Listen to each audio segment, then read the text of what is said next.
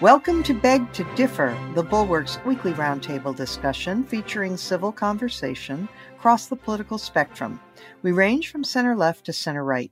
I'm Mona Charon, syndicated columnist and policy editor at the Bulwark, and I'm joined by our regulars, Bill Galston of the Brookings Institution and the Wall Street Journal, and Linda Chavez of the Niskanen Center.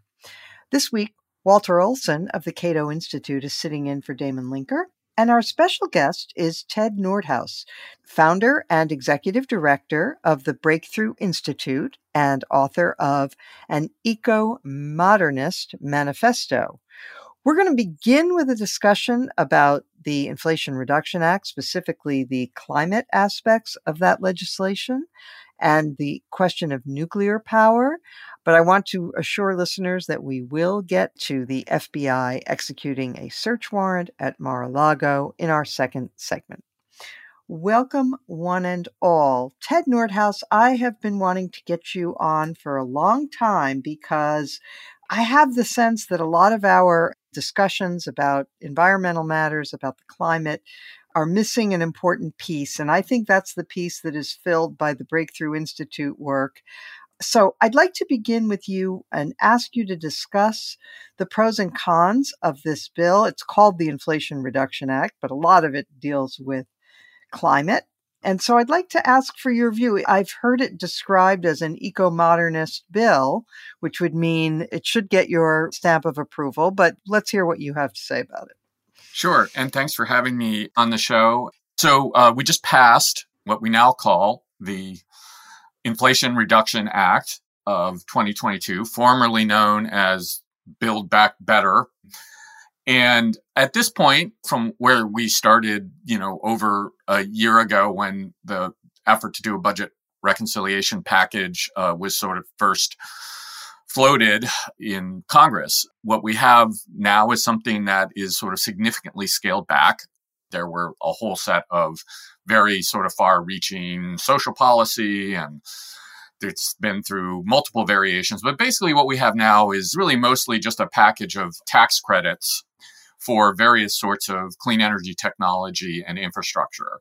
And so I think that, insofar as you could say, well, this is an eco-modernist package. And for your listeners who don't know what eco-modernism is, we're really kind of consider ourselves an alternative to traditional environmental thought and advocacy that is sort of much more pro-technology, much more pro-economic growth and development, and just focused on really sort of promoting and advancing technological solutions to environmental problems. And obviously, a lot of the focus in this current package is climate change. And this is a package that really makes a kind of range of fairly significant, arguably the sort of largest package of federal investments in clean energy technology that the federal government has ever made. So from that perspective, pretty positive. We do a lot of work advocating nuclear energy as a key climate solution. And really sort of for the first time, nuclear is on a reasonably level playing field with other clean energy technologies. They changed all the tax credits so that they'll be technology neutral, which means that nuclear plants, both existing plants and potentially new plants, can qualify for it. So on balance, I think it's a reasonable, pretty good piece of legislation. And, I'd like to say that, the first rule after 25 plus years of working on the climate issue is that sort of the stakes around any particular kind of climate policy initiative are almost always lower than what people claim. This is not going to put the United States on the track to zero out emissions in 2035. Probably not even 2050, but is going to kind of continue to sort of accelerate what is a long-term process of decarbonizing the U.S. economy. Great. Now, I want to probe a little further with you because you are an expert on nuclear technology. The arguments one hears against nuclear power. And, cards on the table, I'm going to admit that I'm a big advocate for nuclear energy myself and have written about it. Not an expert by any stretch, but I would like for you, if you would, to address what I think are people's objections. And I'll try to be as fair as I can. People are worried, first of all, about the potential for accidents. So can you address that problem? Yeah. By the numbers, statistically, over 60 years of substantial commercial nuclear energy operations globally, there have been 3 significant accidents: the accident at 3 Mile Island, the accident at Chernobyl, the accident at Fukushima. The 2 of those accidents in the West, under the sort of basic democratic, free, open societies, have killed nobody. So there has not been a sort of single death attributable to an accident at a commercial nuclear power plant in the Western world ever in over 60 years. And by that measure, it is the safest energy technology humans have ever invented, safer even than wind and solar, which are very, very safe, and vastly safer than burning fossil fuels, which even before one starts to talk about what may or may not happen due to climate change, just millions and millions and millions of deaths every year just from air pollution. So, nuclear is extraordinarily safe. And we're now talking about commercializing a new generation of reactors in the next decade or so that are even radically more safe than the radically safe nuclear technologies we have today. Yeah, can you talk a little bit about so-called SMRs, small modular reactors? Yeah, so these are small reactors. So, your kind of grandfather's nuclear plant is a 1 gigawatt light water reactor. Those are the kind of big things that, you drive by them, you kind of can see them from miles and miles away. That's where Homer Simpson goes to work. A 1 gigawatt plant is enough electricity to power 1 million homes. So every one of those, like big plants, 1 million people get their electricity 24 hours a day, 7 days a week, 52 weeks a year, and they will run for, 80 years. Small modular reactors are radically smaller. So the first one that we're likely to commercialize is the NuScale reactor. This is also what's called a light water reactor. So it's very similar to those big reactors, but instead of being a gigawatt, which is 1,000 megawatts, the NuScale reactor, each one of these reactors will be 77 megawatts. So less than a tenth the size of a conventional reactor. There's another reactor that's not a light water reactor. It's a different kind of cooling technology called the Oklo reactor that is currently seeking to be licensed at the NRC. That will be 1.5 megawatts. And it's being targeted initially for off-grid communities, places in Alaska or where it's very expensive to get electricity. So that's about 600 times smaller than those big conventional nuclear plants. And the idea with these small modular reactors is that you can crank them out in factories and you kind of avoid a lot of the things that have made nuclear costly and difficult to build in recent decades, because basically a large nuclear power plant is just a massive public works project. And we're not that good at, we can talk about why, but we're not so great these days at massive public works projects. So as a colleague of mine sometimes says, for nuclear to have a real kind of future in the West, particularly, we need to shift from building airports to building airplanes. And that's what you're really doing when you're going from this conventional, very large public works project that we have historically powered the grid with to these much smaller modular reactors. And it also makes the regulatory burden much lighter, right? Because once you've approved one small modular reactor, you can just stamp them out, right? Well, that is true in theory. Okay. We are going to find out in the next couple of years whether the Nuclear Regulatory Commission, despite a very significant mandate from Congress to modernize its licensing regimes, to license advanced small reactors, is actually capable of reforming itself. Oh, okay. Well, let's leave that then to one side. And let me get to one other question that people worry about, and that's nuclear waste.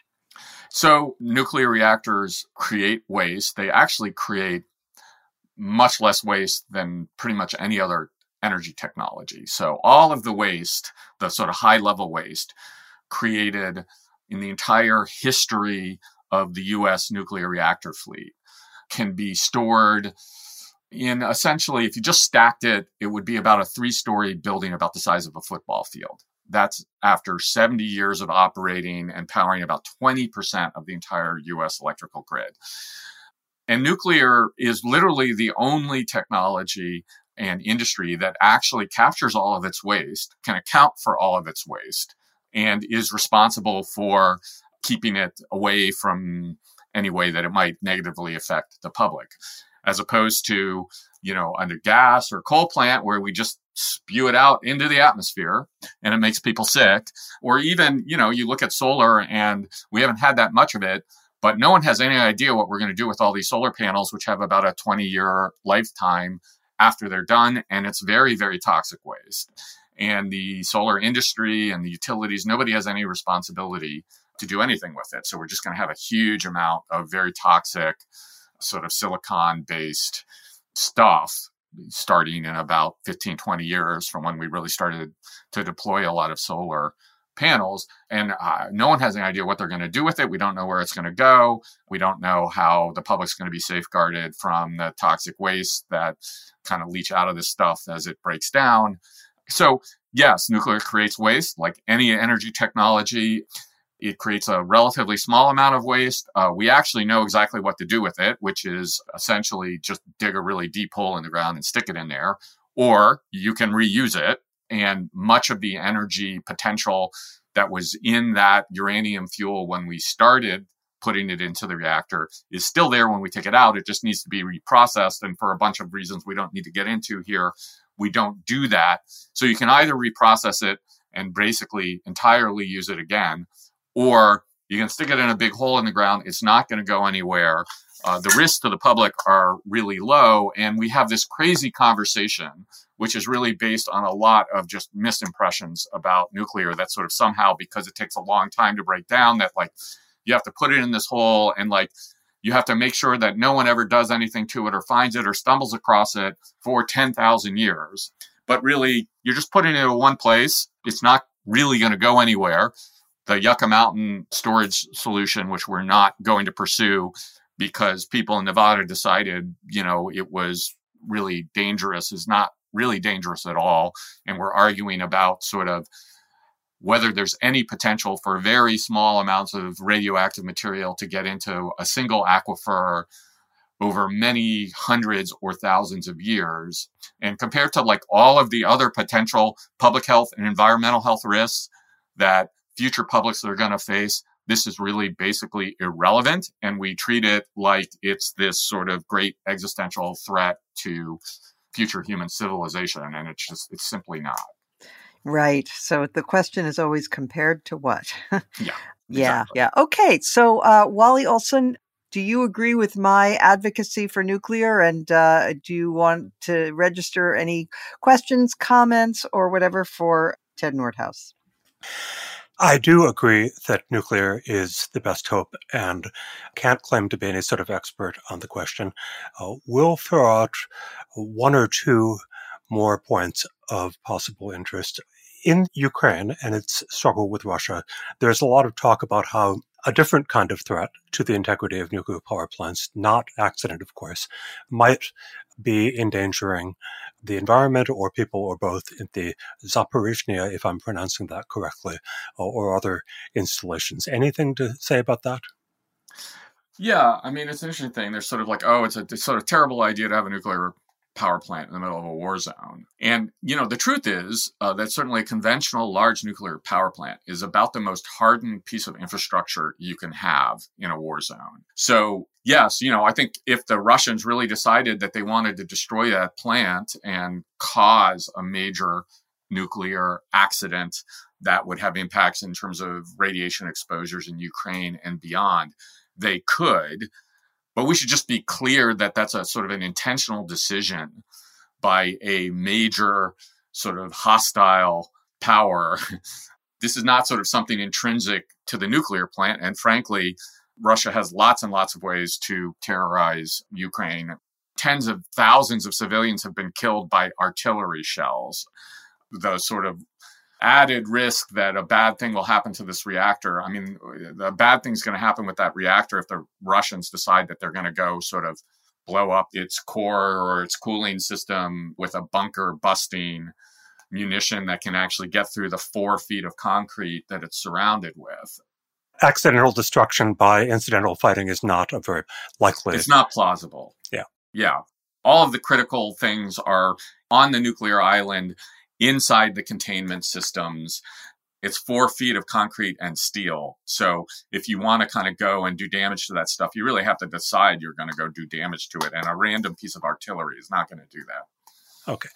And if I could turn to a point that is somewhat related, Western Europe, of course, is facing an energy crisis because of the natural gas cutoffs and a couple of other factors related to the war. And I have, like many people, have long thought that the French system of heavy reliance on nuclear sounded great and would therefore insulate them from some of these threats. I understand, though, that France is also having problems. Could you tell us a little about how that works and, perhaps the mysteries of base versus variable generation and that sort of thing?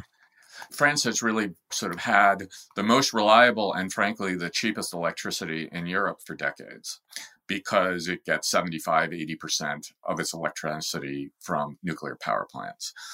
This summer, there are sort of 2 kind of things going on that have kind of made it problematic. The first is that, when Macron came in, he actually came into office promising to reduce France's dependence on nuclear power plants and nuclear energy. So he had promised to take its kind of nuclear share of its electrical system from about 75% today down to 50%.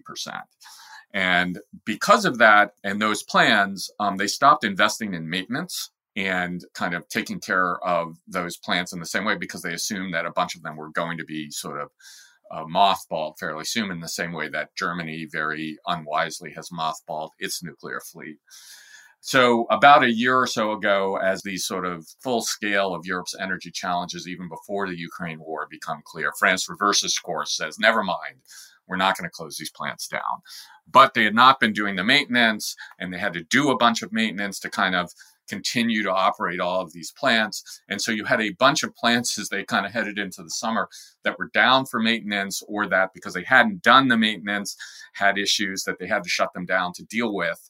And then on top of it, when they have these heat waves, a lot of the French nuclear fleet takes its water from sort of freshwater sources, basically rivers, major rivers. And when the water gets very hot, the plants have to be often not shut down, but they can't run at full capacity because the water's not cold enough to fully cool the plant when it's running at full capacity.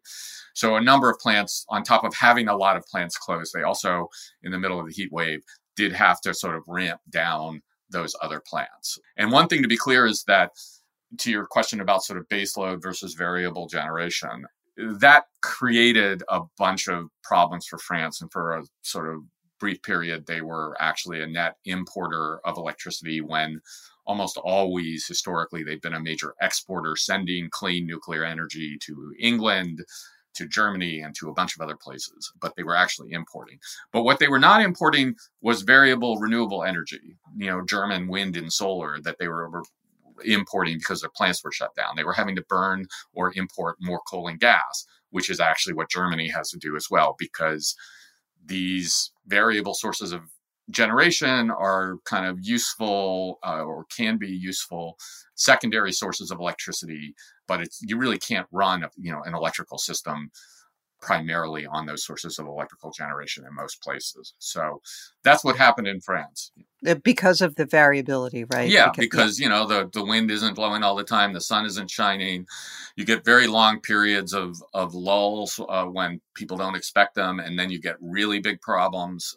So you basically have to have an entire secondary backup electrical system, because when the wind doesn't blow, and it doesn't blow for 3 weeks, you got to keep the lights on. So what do you have to do? You got to have a bunch of coal and gas plants sitting around that you can turn on when the wind and solar aren't there. Right. Okay. Linda, do you have things you want to add or ask about? Well, I have a question, and that is on the feasibility of getting these nuclear plants built, given America's history of opposition to this. And is there anything that we know in terms of this bill, or how the public is going to react, and how the regulatory world is going to react, that should give us assurance that this money is actually going to be spent and that we are going to see nuclear power plants built in the U.S.? That's a really great question. So there's some money that is definitely going to be spent, and that is tax credits to support the continuing operation of existing nuclear plants, some of which are having big economic challenges for a number of reasons. Again, I won't go into depth on that now. So that money will support taking the plants that provide 20% of our electricity today and making sure that they stay open.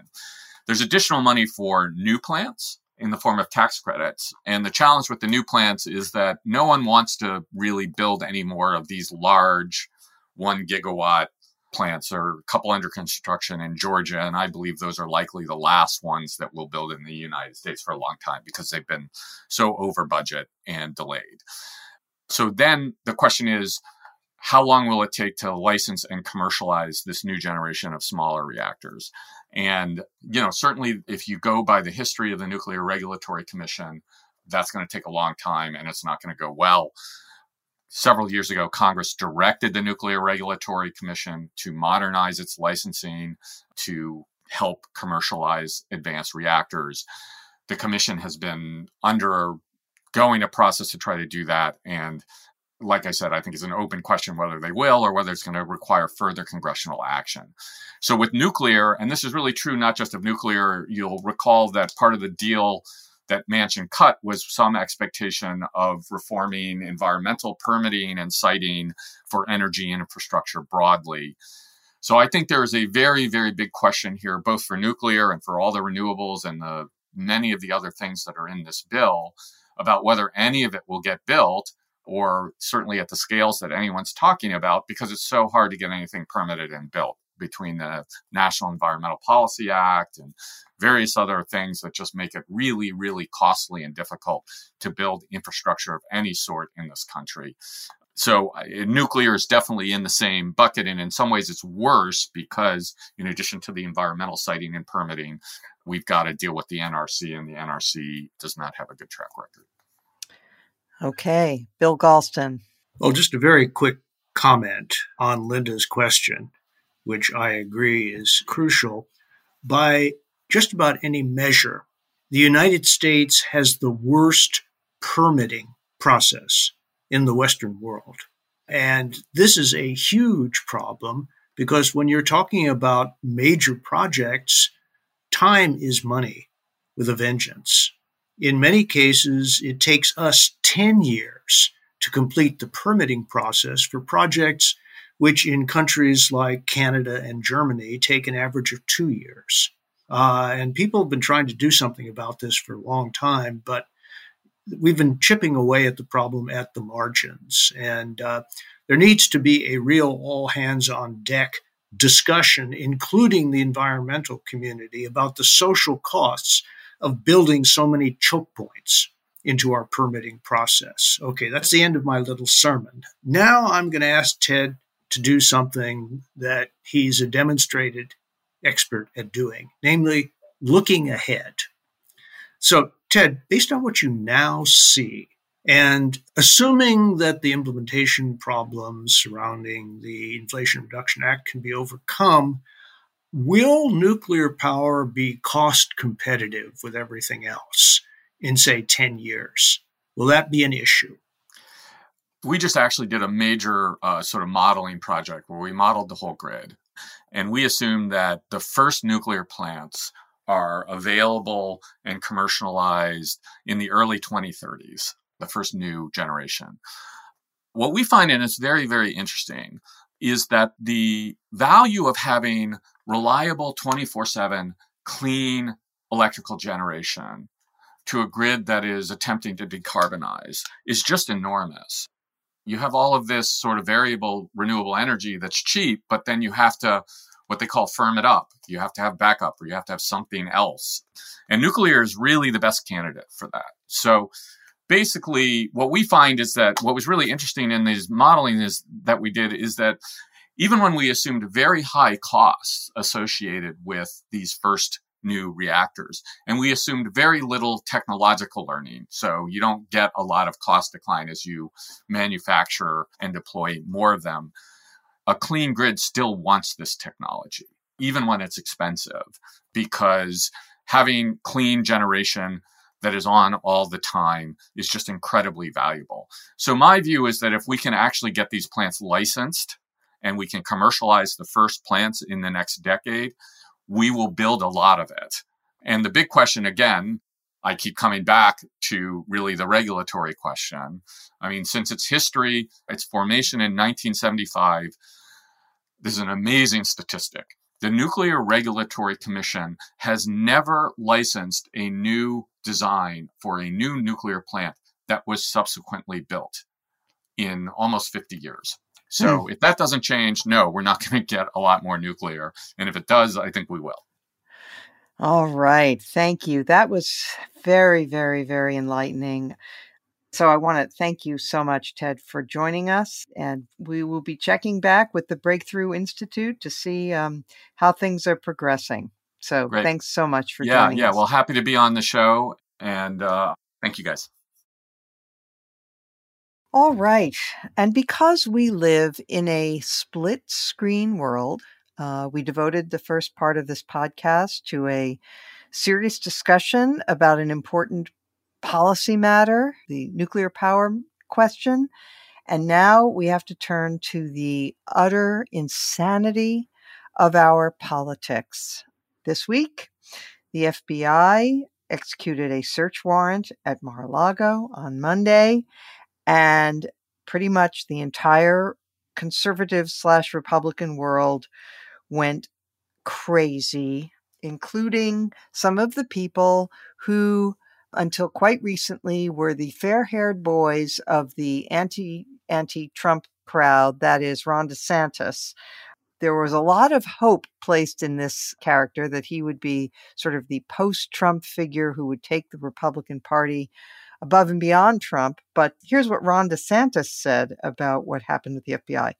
Did he wait for the facts? Did he say we have to allow the process to unfold? No. He said the raid of Mar-a-Lago is another escalation in the weaponization of federal agencies against the regime's political opponents, the regime. While people like Hunter Biden get treated with kid gloves, now the regime is getting another 87K IRS agents to wield against its adversaries, Banana Republic, and so forth.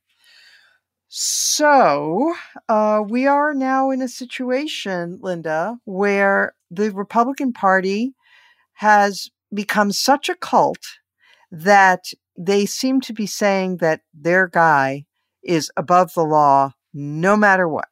Yeah, that's right. I mean, this is the lock her up crowd. Right. They wanted to lock up Hillary Clinton because she had a, I think, improper email server in her home, and it had on it some classified information, and they were all ready to lock her up. Well, you know, as improper as that may have been, having worked in the White House as you did, Mona, you know that you don't take anything from the White House, and certainly not any document that has any classification on it from secret on up, any place outside your office. And in fact, if you have to get rid of it, you have to put it in a burn bag at the end of the afternoon. But did the former president honor those rules? No, he did not. He apparently packed up several boxes. We know that 15 of them were retrieved by the archives from Mar-a-Lago earlier this year.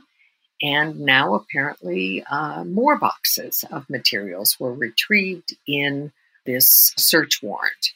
And the idea, the hypocrisy of people claiming that the former Secretary of State should be locked up, but somehow Donald Trump is free willy-nilly to take whatever he wants. And even though there were negotiations going on, there had even been a subpoena issued, which we did not find out about it until after the raid, but apparently there had been a subpoena issued and they still were not cooperating.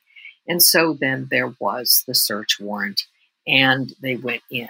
So I expect we're going to hear a lot of whining, a lot of screaming. We've already heard a lot of accusations referring to the FBI as the Gestapo. Really disgusting stuff. And we're going to hear more of that, I'm quite sure.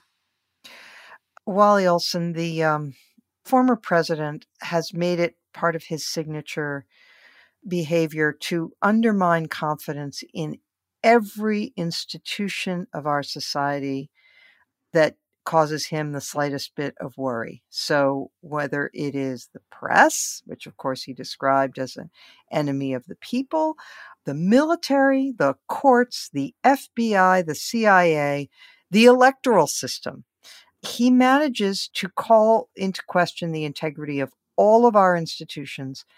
And you could say, well, okay, that's one guy, but it isn't. It's an entire political party. So now you have Kevin McCarthy, who will be the likely next speaker. His response to this search was to threaten the attorney general, to issue a tweet saying, preserve your documents and clear your calendar, to Merrick Garland. It is a little frightening, more than a little frightening, what Donald Trump has been able to do to the once great Republican Party. Well, Mona, I think I may be paraphrasing you when I remember a line from the last day or two of first they apologized for him and then they became him. Mm-hmm. And that was a distinction which I think is a very real description of what's happened over the last year, which is that people who had already, in my view, disgraced themselves by their willingness to apologize for him and say, well, Trump, his own eccentric person, they have begun to imitate the same moves of moving instantly to delegitimize any institution, moving to lie or to assert facts that they can't possibly know the truth of. This was a remarkably widespread reaction, including, as you just said, among people who I thought better of, and very depressing on the whole. From our standpoint, still very early into this, with relatively few explanations and most of the cards face down on the table, our task is to avoid falling into this tendency to guess that we must know what the basis is. We must know that the FBI and similar agencies have either behaved well or have not behaved well. What we should be realizing instead is just at this stage, a lot of it is hidden from us. We will gradually find out earlier if Trump decides to release the contents of the warrant and the inventory list, perhaps not for quite a while if he does not. And so any judgments about whether or not the government behaved properly need to be postponed until we have that fuller information. Bill, what Wally says is absolutely right. The leaping to conclusions, the assumption that because the FBI raided Mar-a-Lago, that it must be illegitimate, it must be a Democratic plot to hurt the dear leader. Whereas, of course, if they were, for example, to have raided the residence of Barack Obama for some reason, you can imagine all of these people would be saying that they were certain that Obama was guilty of something. But the craziness, it's ratcheted even further up. It's beyond that. You have Newt Gingrich, Rand Paul, Trump's lawyer, Jesse Waters, a TV guy at Fox, all suggesting not just that this was illegitimate or some sort of a political hit job, but that the FBI was planting evidence at Mar-a-Lago. I mean, it becomes hard to see how, with a crazed party like this, that we can see the future where they are going to return to power. Well, fortunately, as long as we're a democracy, they don't get to make that decision. The American people do. And I thought that you and our audience would be interested in the results of a poll that was just released on this set of questions. It was a Morning Consult poll, and the American people, by a margin of 12 percentage points, approve of the search, and that goes for independents by an even larger margin. The only people who don't approve of it are Republicans. Of additional interest is a question put to the respondents of this poll as to whether they believe that Trump ever broke the law as president of the United States. And the sum of people who think he definitely or probably did is 58% of the total. Those who think probably not or definitely not are only 31%. So beneath the din of Trump's defenders and their willingness to say absolutely anything, whatever its factual basis, The American people are in the process of making up their minds about this man. And the indications are that they are not reacting favorably at this point. All of this could change, but there's a big difference between mobilizing your core supporters on the one hand and actually persuading people who aren't already with you. And I don't think all of this noise is doing the latter at all. Right. So that is a ray of hope. So, Linda, maybe you could say, if you wanted to take the optimistic view here, that, we have to bear in mind that even the whole Republican Party is not half the country, right? Correct. The people who identify as members of the Democratic and the Republican parties are actually small numbers, and the plurality is independents. That's the biggest group, is independents. Now, of course, the independents tend to lean one way or the other, but they call themselves independents for a reason. It means that they're not all in.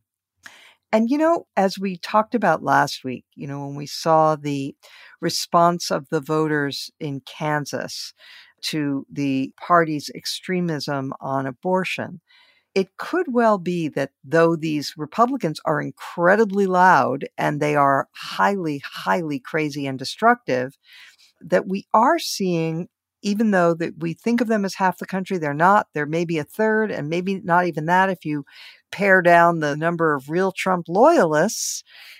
We're dealing actually with a very small percentage of the whole. Well, I think that's right. And I'm very encouraged by Bill's polling numbers because I had not heard them before. And I think that data is very important. There's also another factor. The Attorney General did the unusual thing of coming out and having a very brief statement that he issued on this search. And I think both you and I have used the word raid. We've got to ban ourselves from using that because it's really not a raid. It's simply a search warrant that was executed at the House, and it was done very peacefully and apparently done in such a way that the former president would not be embarrassed by it. They didn't show up in their usual windbreakers with FBI on the back. And had former President Trump not decided to make this public, we wouldn't any of us know about this right now. Yeah, and they chose a time when they knew he wasn't going to be there. When it was going to be there, and it was in the afternoon. It was very low-key. But the Attorney General, because of the craziness on the part of the Trump allies, including Kevin McCarthy, Newt Gingrich, and others, had to come out and he had to make a statement. And one of the things he announced was that because of all of the publicity, because the former president decided to make this public, he took the unusual step of filing in the court to have the search warrant and the list of documents and anything else that was taken during the search made public, released, unsealed. And I think that's very important. And it's very important because we will soon know at least the purpose of the search warrant. Were they just looking for documents that somehow the archives thought, were missing? Was there something more specific, that they were looking for? Was it highly classified documents? Was it, special compartmented information or intelligence? Was it something? I've always had my pet theory, which was Kim Jong-un's love letter to Trump was taken down to Mar-a-Lago. And who knows? That actually would be something that, in addition to having intelligence value, has monetary value too. It might be something that would be worth a great deal of money. So, who knows what it is, but we're going to know at least in part soon what it is they retrieved and what it is they were looking for. And that's going to be very useful. I'm very glad that the Attorney General did that. And by the way, I'm also very reassured by his temperament, by the way in which he calmly came to the podium and made this announcement, refused to be baited into taking questions, said what he had to say, and left. Wally, this is the party that was supposed to back the blue, that used the association of the Democrats with defund the police to great effect in the last election. Now they are the party that is anti-law enforcement, that wants to defund the FBI. That has been circulating. All true, but if you could hold that idea for a moment, I wanted to respond to what Linda was saying a moment ago. Sure. Because On the question of the release of the search warrant and the inventory of things taken, the reason the Justice Department has a protocol against ordinarily publishing that after the fact is for the protection of defendants. Instead, they put the cards in the defendants' hands because that list and that warrant are left with them. It's up to the defendants to decide whether to go public, and if they believe that some of the information might put them in a bad light, they don't have to. And it's good to have that protocol because it's not as if defendants in Justice Department actions are given a whole lot of, advantages on the playing field. But in this case, as I understand the situation, we can't be sure that we'll be seeing those documents soon because guess what could happen? It's only a motion to the court. Trump's lawyers could come and say, no, please don't grant permission to publish those things. Now, the public might draw its inferences from that. I think it would be amusing to see all of the Republicans who have been screaming about disclose these things turn on a dime, because they'd turn on a dime, and say, how dare they consider disclosing these things? I'm going to have my popcorn bowl ready when that happens. But that could be the way this develops. Yeah, right. Fair point. Okay, Bill Galston, you wanted to make another point. Yes, just very briefly. We learned two things from the very brief Merrick Garland statement. One we've already discussed, that is the petitioning the court to unseal the warrant and the receipt. But he also put to rest one of the canards, and to be fair, also factual uncertainties, namely, was this something that the FBI did on its own? Mm-hmm. It was always inconceivable. Right. That was the case, but he came right out and said, I personally approved this action. And I think that was an important thing to do, even though it's an obvious thing to do. He threw a net of protection and personal responsibility over the FBI, and he will no doubt pay the price in the form of investigations next year, but he has done exactly what he should have. All right. Well, the Attorney General behaved with integrity. He emphasized the rule of law, that they are doing things by the book. But what we now know is that a significant chunk of the American people and pretty much the entire Republican Party doesn't believe in those things anymore. And with that, let's turn to our third topic, which is Biden's very good week. So we don't have a huge amount of time because we've run long, but I'd like to just note that the president signed the CHIPS bill this week and received, Bill Galston, I'm going to go to you first, received some good news on inflation, on the stock market, and he is about to receive the Inflation Reduction Act for his signature. Jobs report came in strong. So your comments on the new spring in the president's step. Well, on the one hand, all good things, I guess, come to those who wait. On the other hand, I think it's important not to overstate the significance of the list you just recited. All of those are good things. It's my experience that a raft of legislative accomplishments rarely trumps the facts on the ground as experienced by average voters. The fact that gasoline, which topped $5 a gallon, is now below $4 a gallon in the national average is genuinely good news for the president. If the good news on the inflation front continues for another 3 or 4 months, then public opinion, which is always a lagging indicator when it comes to the economy, may start to turn. Will that be enough to change the outcome of the midterm elections? I don't know, because the conventional political science wisdom is that assessments lock in at about now, and that events that occur in the 2 or 3 months before the midterm are not going to be hugely significant in changing public opinion. But the drop in the price of gasoline has been so substantial as to get people's attention. That, I think, is the best news. But as I said, recitations of legislative accomplishments A tactic that I unwisely proposed that President Clinton employ at a similar low point during his first 2 years tends not to have the kinds of positive political consequences that those recommending it might want.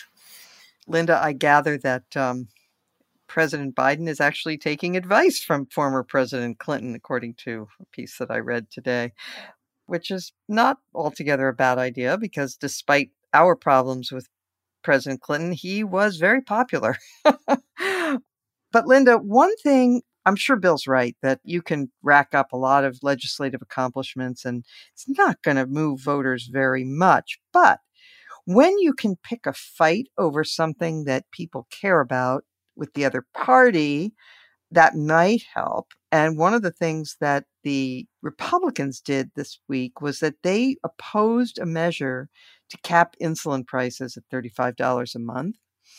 So what do you think about that? What do you think about it substantively? What do you think about it as a potential fight that could work to the Democrats' advantage? Well, first of all, I'm married to a diabetic, and so this is personal.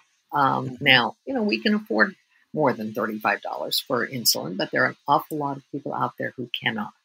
And I think this is the kind of issue that basically going hard on the issue would be very important. And I also think that while it's absolutely true that just going through and giving a recitation of all of the accomplishments is not going to help the president or his party in the midterm elections, some of the changes that we're seeing, and most specifically in the economy, are going to make a difference. I mean, people are going to feel differently in November if they are going to fill up their gas tanks and gas is $3.50 a gallon or thereabouts. It's going to be a lot different than when it was $5 a gallon. It's going to be very different if when they go to the grocery store, the prices are not continuing to increase. And it does seem that inflation cooled a bit. And so I do think that there is room for some optimism on the part of Democrats. But I think also that the winning ticket is going to be doing exactly what you are suggesting by your question. And that is in portraying the Republicans as extreme and extremists and out of touch with regular families. And certainly the idea of being able to negotiate prices for drugs is something that's popular with people. We don't understand why. I mean, you can look online. You can get drugs from Canada. You can get drugs from Mexico. They're a heck of a lot cheaper than going to your local pharmacy. People don't want that. People want to be able to get drugs here in the United States that are priced the way they are around the world. And insulin is one of those drugs. This is not a new drug. This drug has been around since the 1920s. And so the idea that the price of insulin continues to mount is awful. And for Democrats to have that as an issue and to be able to say to the millions of diabetics out there, Republicans tried to let pharmaceutical companies gouge you on a drug that is necessary for your very survival. That, I think, could be a good issue. Wally, the Republicans are going to portray this legislation as a huge tax and spend bill that will increase inflation instead of decreasing inflation, although the Committee for a Responsible Federal Budget, whose chairman we've had on our podcast several times, would dispute that. But they're going to focus on that. They're going to say it's big spending, and they're going to focus on the fact that over 10 years, the legislation proposes to hire new IRS agents. So what's your analysis? Well, of course, they'll say that, and there'll be a lot of truth in the fact that it does raise some important taxes. You see that raising corporate taxes is very much part of the plan, that spending, or in some cases spending through tax credits and the like, is an important part of it. And of course, the hiring of all those new IRS officials or employees. I think that its unpopularity is well indicated by the fact that the Democratic leadership has now kind of gone to the press and said, oh, this is all misunderstood. It's not nearly a big a deal. And a lot of those employees were due to be hired anyway. Well, they are executing this kind of retreat from the accomplishment because it's genuinely got a lot of unpopularity out there. People have figured out that if the IRS is given a lot of new employees and money, it will probably be more involved in their life. And I do recommend turning to Cato's page. I can't possibly get into the insulin issue. It's way too complicated. But my colleague, Mike Cannon, has written about how government has caused a lot of the insulin problem by its previous messing things up. Perhaps it can't get any worse, or perhaps it can. I don't know. On the IRS, there are interesting figures out there indicating that the highest rates of tax audits are in some of the poorest areas of the country rather than the richest. Maybe that will change, or maybe it won't. So again, I think that the public is quite right to see the passage of very large new government interventions as something that Republicans, it's practically their job. And frankly, compared with the things Republicans have been doing instead lately, I think it's very innocuous to have them as the party criticizing expansion. I wish they'd spend all of their time on it, frankly. Yes, fair enough. Okay, thank you. And with that, we will now turn to our final segment, highlights and lowlights of the week. Okay, Bill Galston, you first. I have a highlight. It's a piece of writing, actually, done under real-time pressure. It's an analytical piece in the New York Times by David Sanger and Amy Chin entitled, "What Could the U.S. Do If China Were to Put a Slow Squeeze on the Island?" That is Taiwan. And it's really an excellent example of how the press at its best can explain a complex matter to its lay readers in a manner that really mobilizes some of the key evidence and the key alternatives and makes clear what the problems are and the competing considerations confronting policymakers.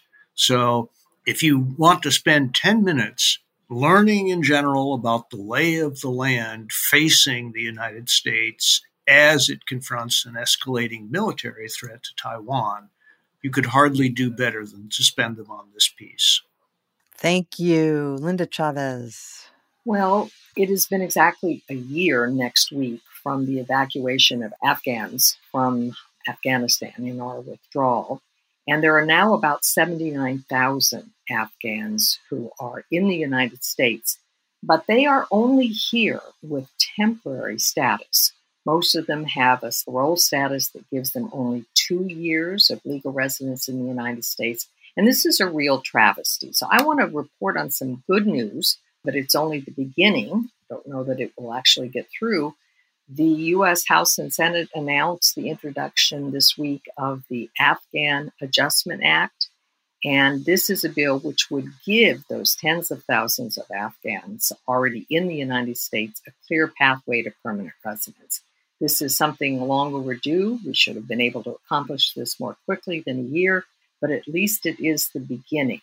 And I would hope that the bill will pass, but also that it will be more generous than just the 79,000 who are currently present in the United States, that it will open the doors for others, some of whom are in various places across the world, and some of whom are showing up at our southern border claiming refugee status and being asked to be admitted into the United States. We hear a lot about Central Americans, Mexicans, and others, but there are a lot of Ukrainians and Afghans who are showing up there as well. So let's hope that that bill passes. Amen. One of the most shameful things that the Trump administration did was to practically zero out the number of refugees that we were taking from all over the world. So thank you for that. Wally Olson. Do you want a read that will infuriate you? Yes, you admit it, you do. Okay. Nashville Scene, published in Nashville, Tennessee, runs a piece by my old friend Radley Balco, who does investigation of police and law enforcement matters. Let me approach it by saying what goes on in environmental court in Tennessee. Now, by saying environmental court, you're going to think, oh, we need bigger, stronger environmental courts that can apply higher penalties. Well, in fact, these county environmental courts in Nashville and Memphis hear lots and lots of nuisance complaints. Typically, aimed at low-income people by snitches, by people who say, I saw an inoperable car in their driveway, or I saw them with too much outside storage. And he goes through it, and your blood will begin to boil. It's actually very much like plots of old Hollywood movies, because developers, for example, send in snitches in order to clear properties where they want to do redevelopment by driving poor landlords out of business. It is a tool, and normally I'm one who thinks that liberal complaints about gentrification, honestly, find another issue. On the other hand, sometimes poor people are really being driven off the land by nickel and dime actions. They show up in environmental court and they can't handle it and they lose their land. So again, not easy to sort the villains from the heroes. Institutions that may sound great on the surface may turn out to have terrible operations in practice. Lessons there for both left and right, and of course, always lessons from libertarians, who are often the first to see that stuff. Excellent. Could not agree more. Thank you for that. All right. I have a new favorite publication as of this week. It's a satirical website from Australia called The Shovel.